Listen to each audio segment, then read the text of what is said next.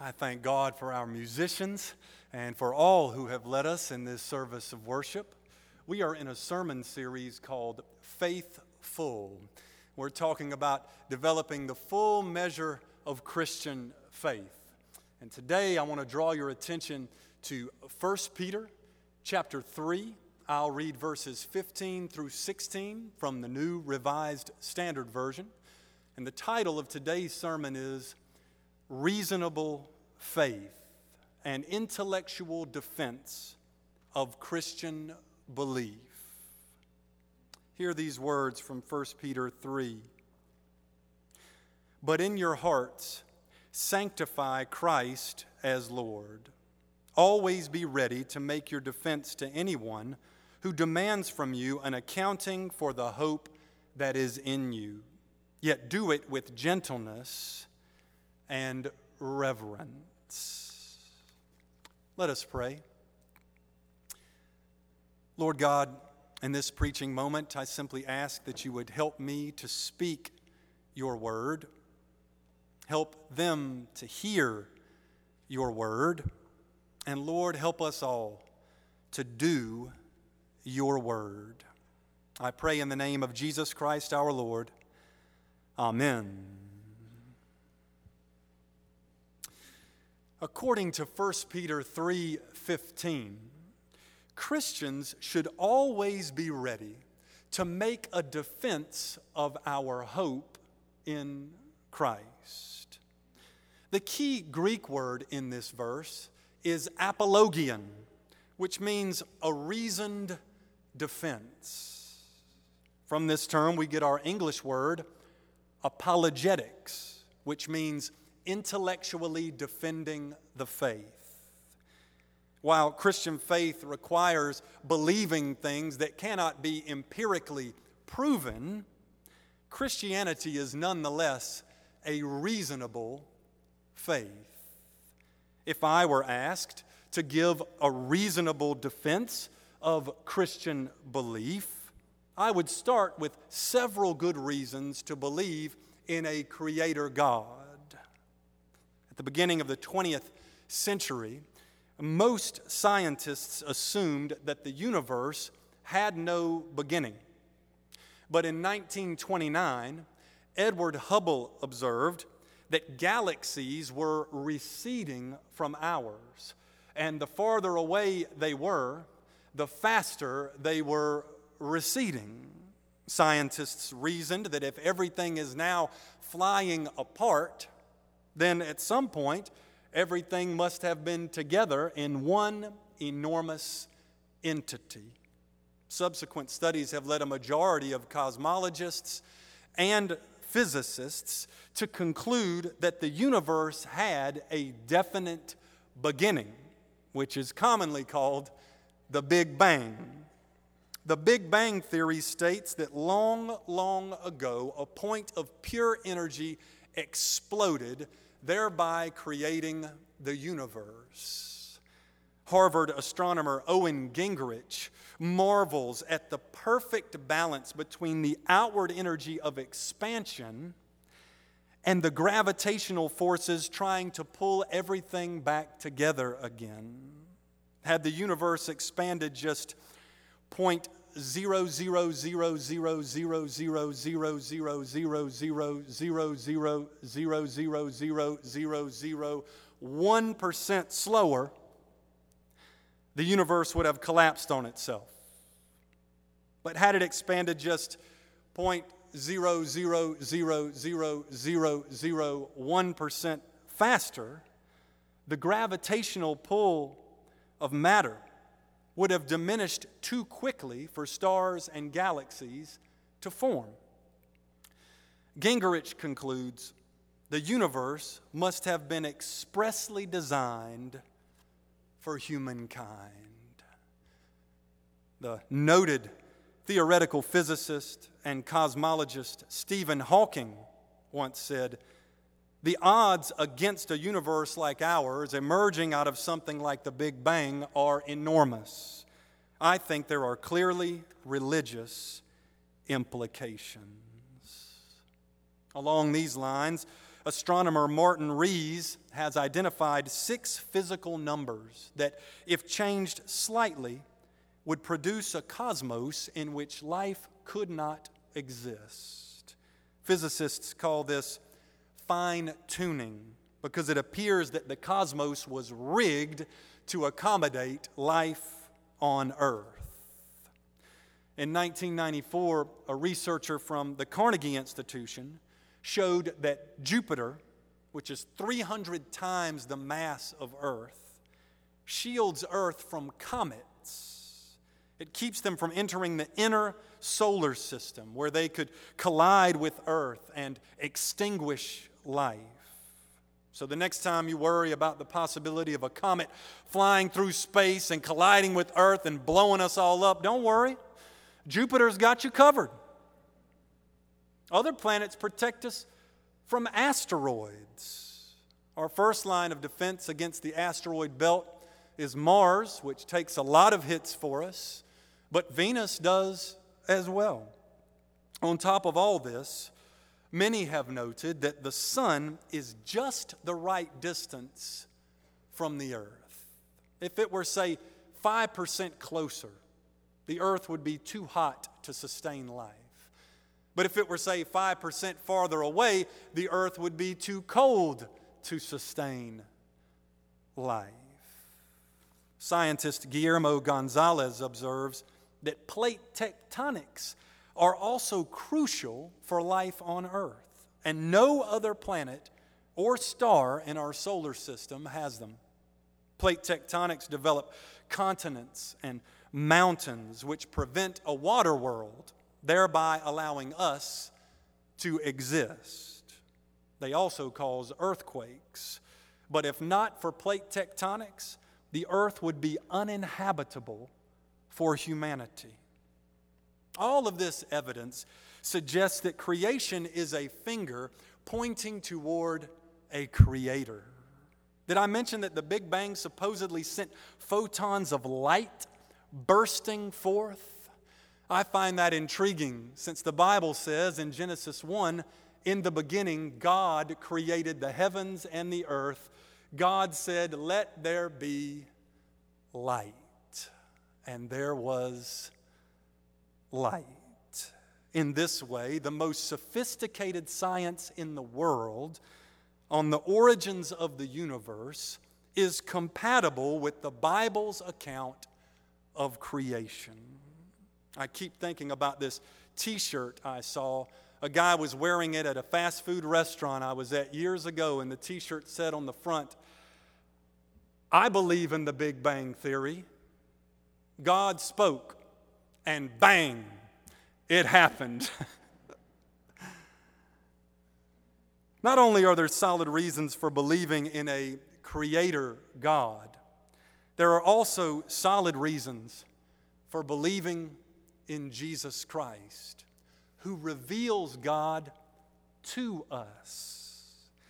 In the first century, a real historical person named Jesus of Nazareth made some remarkably audacious claims about himself. He called himself the Son of Man, a divine figure from the book of Daniel who has authority over all peoples. Jesus also claimed to be the Messiah, the long-promised King and Savior of God's people.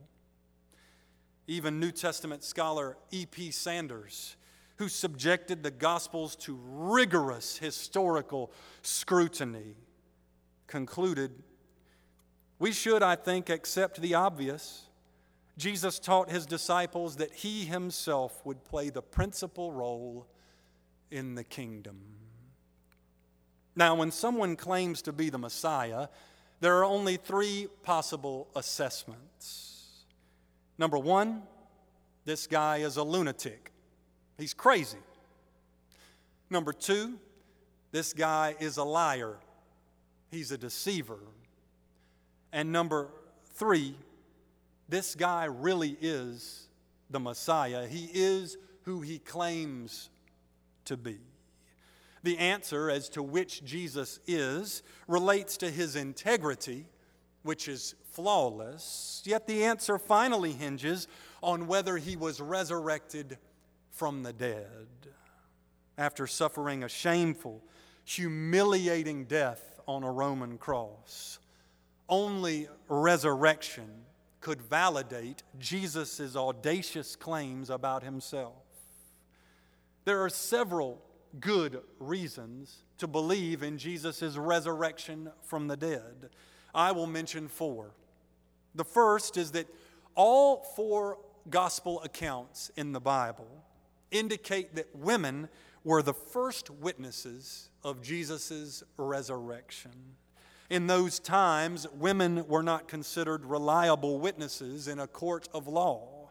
So if the gospel writers were making up the story of Jesus' resurrection, why would they cast women in the role of the key witnesses? They must have been relaying the story as it actually happened. The second reason to believe in Jesus' resurrection is because historical evidence indicates that the tomb he was buried in was empty the following Sunday morning. Matthew's gospel reports that some people started a rumor that Jesus' disciples came in the night and stole his body. The rumor starters evidently knew that the tomb was empty. That's why they had to explain it. Theologian Wolfhart Pannenberg asks, how could Jesus' disciples in Jerusalem have proclaimed his resurrection if they could be constantly refuted merely by viewing the grave where his body was laid? Pannenberg concludes that the Jews there, as well as the Christians, were familiar with the fact of the empty tomb. Still, the empty tomb proves nothing in itself. What if the disciples really did steal Jesus' body and hide it, pulling off the greatest ruse in history? This is extremely unlikely because the disciples ended up suffering and dying for their faith in Christ. This is the third reason to believe in Jesus' resurrection, the witness of the disciples. For example, Acts 12 says, King Herod had James put to death by the sword. The disciple James was martyred for his faith in Christ. Now, if he had been in on a plot to steal Jesus' body and fabricate a story of his resurrection, wouldn't he have renounced his phony faith when they pulled out the sword to slay him for it? Why would he knowingly die for a lie?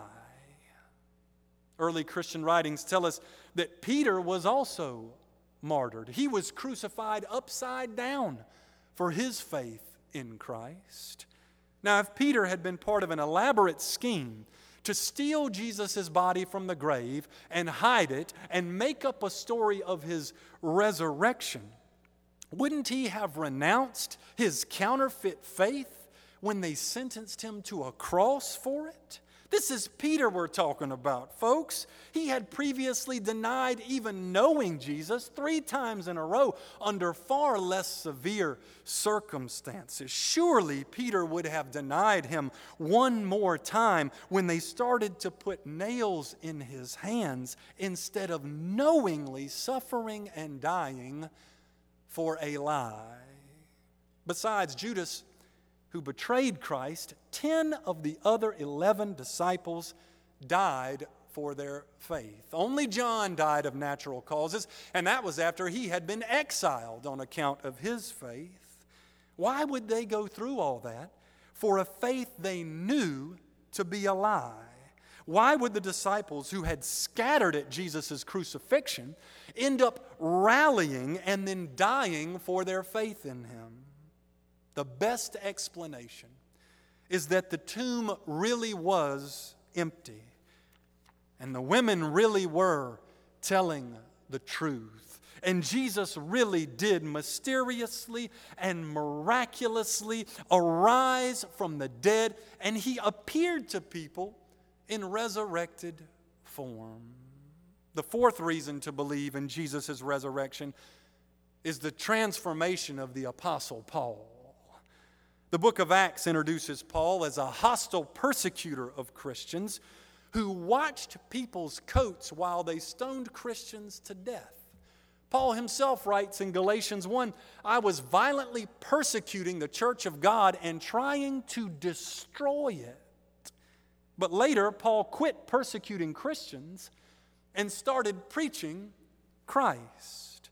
He preached in numerous places and suffered imprisonments, beatings, floggings, stoning, and shipwreck for the cause of the gospel. Paul kept preaching Christ until, in all historical likelihood, he was martyred on Nero's chopping block. Now, why in the world would Paul change from a Christian hater into a Christian martyr?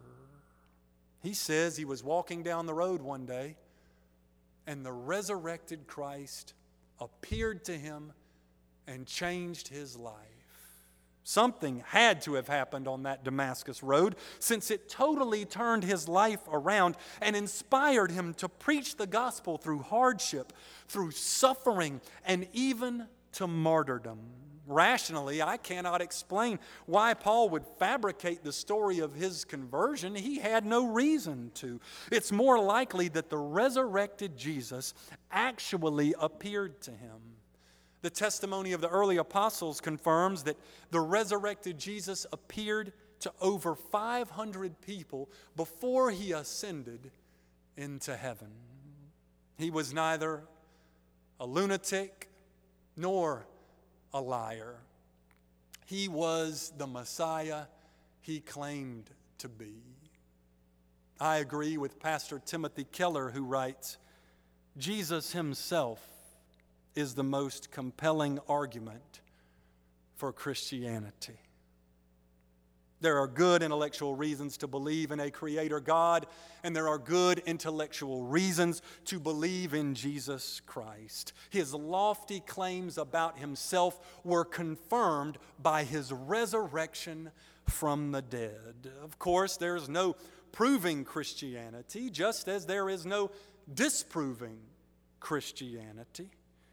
It all comes down to faith in the final analysis. The Scripture says we Christians are called to give an account of our faith. And we are to do so with gentleness, not with condemnation or threat of hellfire. It says we are to do so with respect for others, not with hostility or arrogance or condescension. We are to witness to Christ and defend our faith in gentle and respectful ways. When we do this, it opens the door to conversation, and people might decide to investigate Christ for themselves. Some years ago, there was a young doctor in North Carolina who was an atheist.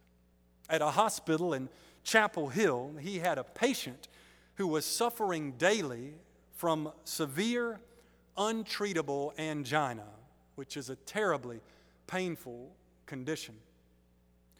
This patient told the young doctor about her faith in Christ, and she asked him what he believed. He said, "I don't really know."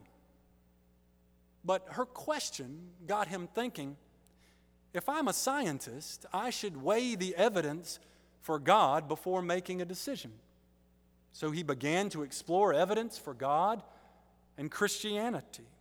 He read C.S. Lewis's famous and excellent book entitled Mere Christianity, and he was captivated by several of its arguments. He decided he believed in some kind of God, but he was still trying to make up his mind about Jesus Christ. Lewis had convinced the young doctor that Jesus should not be called simply a good moral teacher, because anyone who claims divine status is either a lunatic, a liar, or actually the Lord. The doctor knew he had to decide whether to believe in Christ. One day, while he was hiking in the Cascades, he came around a corner, and to his surprise, there before him was a frozen waterfall hundreds of feet high. In that moment, his soul was overwhelmed by the majesty of God's creation, and he knew that his search for God was over.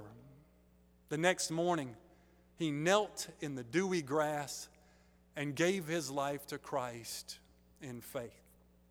His name, by the way, is Francis Collins, who has gone on to become one of the preeminent scientists in the world, leading the Human Genome Project and leading the National Institutes of Health. As Christians, we don't leave our brain out of our faith. To the contrary, Jesus calls us to love the Lord our God with all of our mind, with all of our intellect, with all of our brain power. Christianity is not intellectually unavoidable, but it is intellectually defensible and it is intellectually engaging.